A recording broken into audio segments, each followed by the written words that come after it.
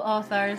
I'm Joanne Morell, children's and young adult fiction writer and author of short non-fiction for authors. Thanks for joining me for the Hybrid Author podcast, sharing interviews from industry professionals to help you forge a career as a hybrid author, both independently and traditionally publishing your books. You can get the show notes for each episode and sign up for your free author pass over at the Hybrid Author website to discover your writing process, get tips on how to publish productively, and get comfortable promoting your books at www.hybridauthor.com.au. Let's crack on with the episode.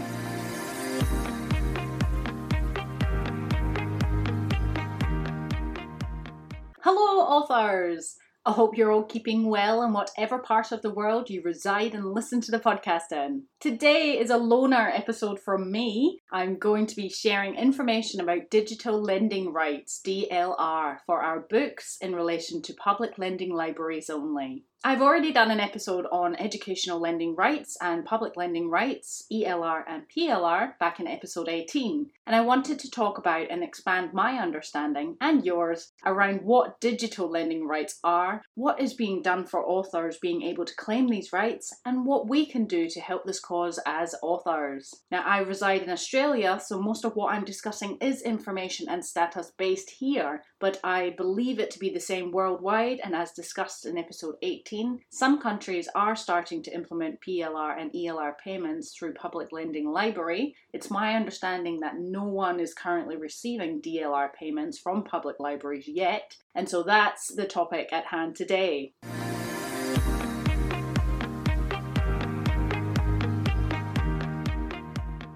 So in my author adventure this week, school has resumed, so all the parents can breathe again. I've still been busy feeding information through to my website designer, and that's all starting to come together nicely. As we're gearing towards the end of October, I am fully aware there's only 2 months left of the year, and I'm starting to think about what I want to have finished before then. Effectively, what I don't want to drag into next year. I'm starting to think about this 2022 as a whole and what I have achieved this year, and I plan on kind of looking back at all that, and that's why I really love podcasting as it is providing me with a platform and a chance to look back to these things on my author adventure updates, and they've been acting as a sort of recording of my progress or unprogress, if the case may be, so I'd be able to have a look and see what I've done and what I haven't done. Not that you need a podcast to reflect. In fact, I invite you to take a pen and paper or open your phone to notes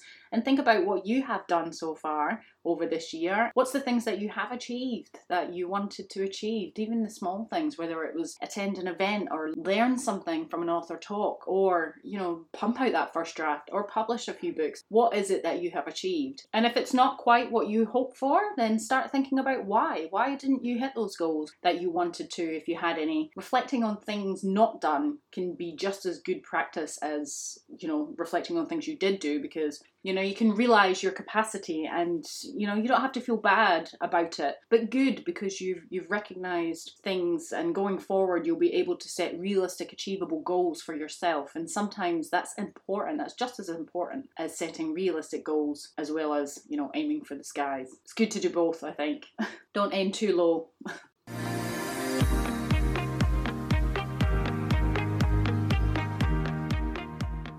So if you love the podcast or any of the episodes has helped you further in your author career, you can now pay it forward by buying me a coffee over at www.buymeacoffee.com/thehybridauthor. Or you can leave me a review on whatever platform you listen to the podcast on to help other writers like you discover the podcast.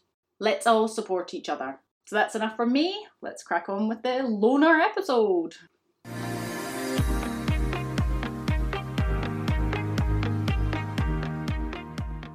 Digital lending rights, DLR. As I've been formatting my 2 short non-fiction books for authors, Freelance Writing, Quick Tips for Fast Success, and Author Fears and How to Overcome Them, into digital products, ebooks and audiobooks, DLR is on my mind. DLR is currently in debate with governments, public lending libraries, and creative organisations about whether it should be a thing or not. Because when people borrow ebooks and audiobooks from libraries, instead of buying them from online stores, effectively it is the author and or the publisher who are losing money on sales here. Digital is becoming a popular way to consume book content. Especially since the pandemic shut down library services, people turn to online lending. Online lending services are fantastic. They serve people with mobility issues or disabilities. We're also facing a generational issues where if it isn't online, it doesn't exist type of thing. Whilst in the past, ebook and audiobook lending from public libraries was fairly small, it's now starting to become quite a big market and it's only growing. I just want to say that I am a fully fledged supporter and I'm extremely passionate about public library systems. I have spent much time in libraries myself as a young child and taking my own children there, and now I work there sometimes, as in doing my own work, using it as an office, and I did all my studies there, and they just run such amazing programs. And besides bookshops, libraries really are the mecca for authors. Libraries are filled with passionate community workers who love books and are readers. Authors write the books, publishers publish them, and librarians work amongst and distribute them. These three professions go hand in hand, and we all need to support each other. So if you aren't sure what the role of a public librarian is, you can educate yourself further by listening to my interview with author and public librarian Emily Paul. That was episode 34 on what the role of the public librarian is. And we discuss who buys the books for libraries and what happens to the old books, because millions of books are getting printed and published each day. There's thousands of authors, well, trillions, and one library doesn't have the capacity to hold everything. So what happens with those books? How we as authors, probably independent authors, can get our books into libraries. And we briefly touch upon PLR, ELR and DLR in that episode. In a nutshell, ebooks and audiobooks are digital products. Digital meaning data and or computer technologies. They are files stored on your computer and wherever you decide to publish them. Think about the online stores you sell your ebooks. If on Amazon or other platforms, you upload your digital file, someone buys your ebook, then they receive that file. It's theirs to keep as they've purchased it. Same as the likes of Audible or other audiobook platforms. You buy an audiobook, you receive the digital files for that audiobook to listen to. This too happens with print, which is physical copies of your book to hold in your hand. But the difference between print books being borrowed in public libraries to digital books being borrowed could be vast. Libraries own what is called a collection. This is all the books which make up the library. They may buy one or some print copies of your book. You get a once-off royalty payment from your publisher, if traditionally published, or from the library for the book being purchased, if you are independent. A library member then borrows your print book from the library, and then you also receive a PLR or ELR payment every time your book is borrowed, pending certain rules which episode 18 goes into in greater detail, such as you need a certain amount of your books circulating in libraries and you need to be registered, whether you're traditional or independent. The library has a system which shows how many copies they own of your book, who has borrowed it, and when the book is due back. That's the way public lending libraries work. This too is true for digital copies, ebook, and audiobooks. For these formats, libraries have what is called a license to purchase these files. They have to purchase or apply for a license, and a license is permission from an authority to own or use something. Like libraries buy print books from catalogues, then store the physical copies in their library, they buy ebooks and audiobooks from online distributors who store the files. Like this podcast, I pay for a hosting platform to store all my episodes, which then get uploaded to the various podcast platforms like Spotify and Apple. They can't just float around online, they need a place to live. For ebooks and audiobooks, this place is platforms like OneDrive, Libby, and Hoopla, which Hoopla only opened up to Australia last year, and these are all US digital material distributors. BorrowBox is an Australian site. You might have heard of that one for the Australian listeners. That's the one I use for my ebooks and audiobooks as well. These sites are where public libraries use licenses to buy ebooks and audiobooks to lend to the public. I'm pretty sure it's one license per book. I spoke to a collections and purchasing librarian about this, as I really wasn't sure how the system worked overall. And I believe that what I'm quoting from this librarian, although it was, from Australia, in my local library, I'm assuming it's all across Australia and maybe worldwide. So in my mind, libraries can only lend the amount of print books they have out, but then digital files can be loaned to many users as it's a file which can be sent multiple times. Take my free author pass, which I have a landing page set up online where people visit and sign up to get this PDF file and the information that's contained in it sent to them, and as many people who sign up for it. It's there and it just keeps getting sent for as many people who sign up for it. So I would say the same is for ebooks and audiobooks. But if this was to happen with ebooks and audiobook files through public lending libraries, then effectively authors lose money because these people are borrowing it for free rather than buying it. So the librarian I spoke to did say they had a holds queue and a cap of the amount of ebooks and audiobook licenses they buy for each book. So 10 copies of an author's book, then only 10 copies will be loaned at one time. But this comes back to the debate around whether authors should be receiving money each time their audiobook and ebook is loaned out.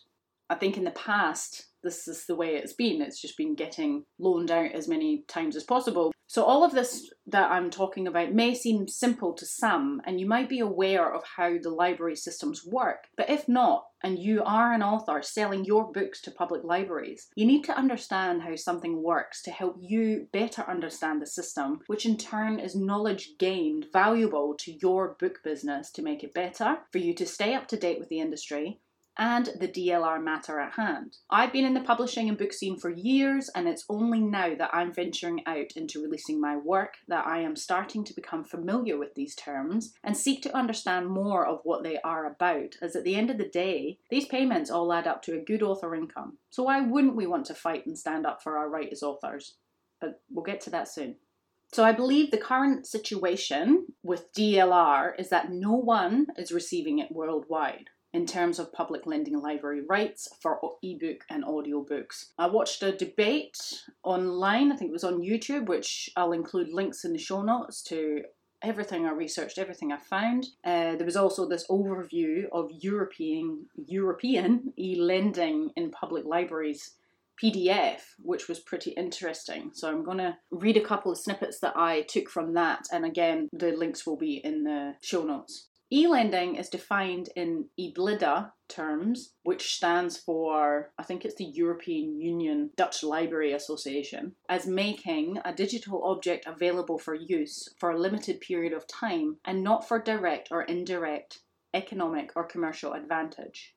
Despite the progressive development of the ebook offer, libraries still encounter many difficulties in implementing e-lending. Those difficulties are of a variable nature: legal, technical, and financial. For some expert librarians, e-lending is mainly considered under a legal perspective. It is the recognition of the derogatory status of digital library transactions in relation to copyright laws and the legitimization of open access practices through customary fair use. On the other hand, the judgment of the Court of Justice of the European Union in the case opposing the Dutch Library Association to the Leenrecht Foundation, I hope I'm saying that right, case C174/15, made an important step towards the development of e-lending in libraries. The CJEU ruled that library lending of ebooks is analogue to the lending of printed books, as long as books are lent in the one copy, one user model. As soon as one reader returns an ebook, a second reader checks it out, and so on, with no expiration date. They may therefore be included within the scope of the Directive 2006/115 of 12 December 2006 on rental right and lending right, provided that authors at least obtain an equitable remuneration. Any legal reflection around e-lending should therefore revolve about two principles.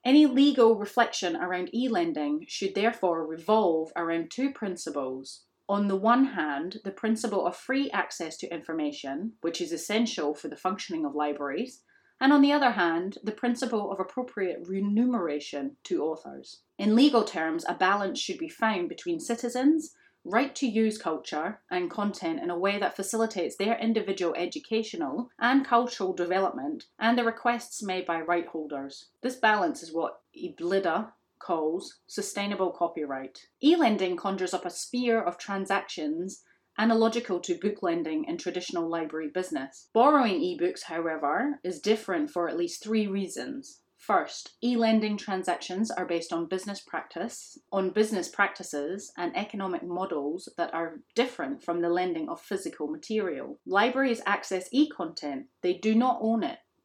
Second, even the notion of ebook is misleading, since e-lending transactions may concern ebooks, e-audiobooks, e-newspapers, and materials included in e-media platforms. Audiobooks in digital form have become a major vehicle of literary consumption. In the Danish country profile, for instance, their circulation in libraries fairly outnumbers the number of ebooks. Third, when undertaking comparative analysis, do facts and figures related to the ebook trade only refer to literature and content in the national languages, or also to cultures other than national? So you may or may not have found that interesting. I certainly did, and also watching that debate as well. It was interesting what they're all discussing. It's not that straightforward as obviously the print lending, but they are making headway into, being fair all round, supporting libraries but supporting authors as well through lost income of the works going and obviously being lent out by libraries. So what's being done for authors to start receiving DLR payments for the digital formats of their books? Well, in Australia, the Public Lending Right PLR and Educational Lending Right ELR schemes were established in 1975 and 2000 after successful campaigning by the Australian Society of Authors, the ASA.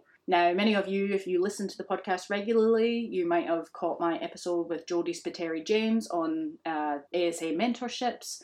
I'm also a member of the Australian Society of Authors. They're an organisation which fights for authors' rights and they offer great opportunities. I recently done a pitch it thing through them, and that gave me the chance to meet a publisher and get my work sent to them. So it was opportunities given, and I just really think they're a great service. So the ASA are on a mission once again to introduce and implement digital lending rights schemes in public libraries. They are currently fighting this cause for authors not to lose out on monies for their creative works being purchased, but instead borrowed again and again for free through library systems. So here's what their organisation is doing so far. Citing from the ASA website, I will provide all the links mentioned for this piece in the show notes because there is a few, as well as all the other links. So what's the ASA doing? Over the last 5 years, they've had meetings with the Office for the Arts, assisting their investigation into the case for digital lending rights.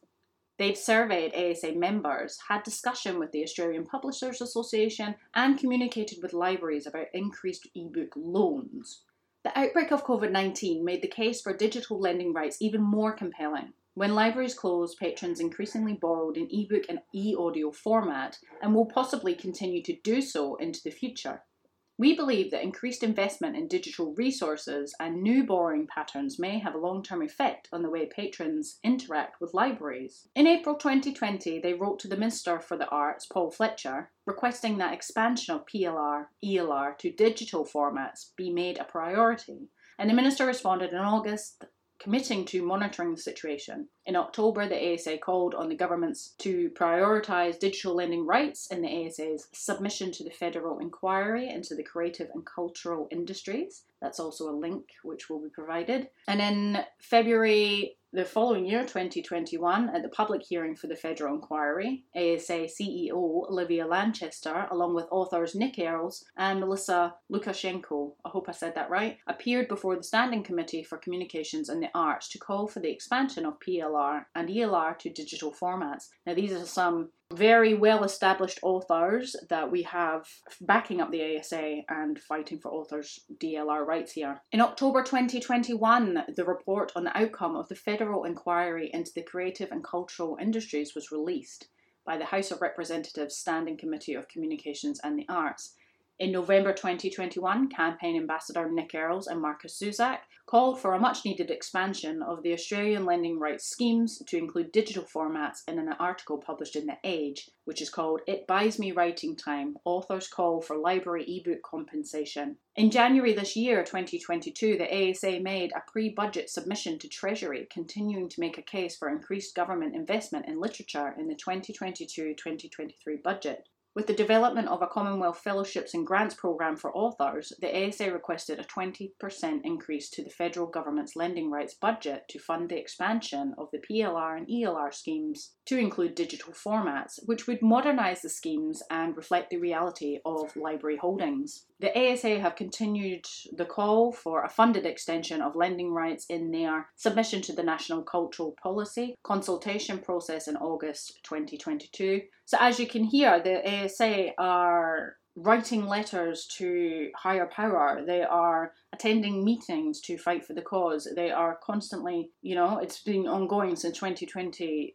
helping to fight for DLR payments for authors. So what can you do as an author? You can share the ASA's DLR campaign with your social networks or just networks in general and help raise awareness for the issue. It is an important issue. You can also write to your local MP to request the expansion of the lending rights schemes, and they provide a sample letter on their website just to help. So even though this is the Australian Society of Authors, even though I'm talking about digital lending rights in Australia, if you are listening overseas, then same deal. Find out about digital lending rights in your local area. What's being done? Is anything being done? If not, what can you do?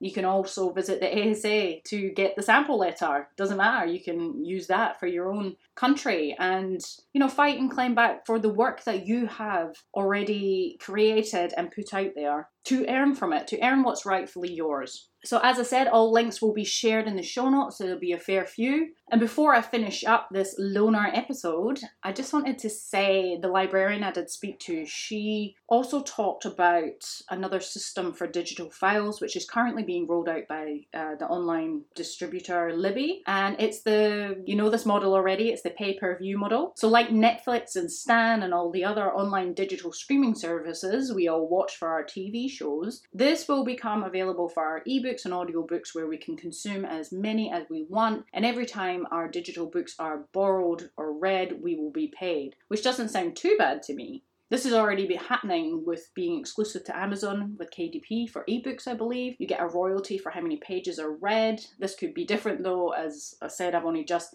ventured out with my ebooks after launching them a while back and kind of redoing them now. More to come on that author adventure in a future loner episode.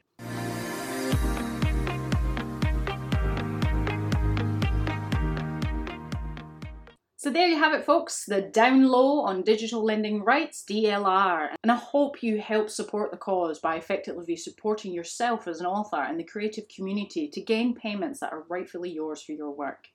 So next time on the Hybrid Author Podcast, we have business tycoon Valerie Khoo sharing her tips on building the business of your dreams. I wish you well on your author adventure this next week. That's it from me. It's bye for now. That's the end for now, authors. I hope you're further forward in your author adventure after listening, and I hope you'll listen next time. Remember to head on over to the Hybrid Author website at www.hybridauthor.com.au to get your free author pass. It's bye for now.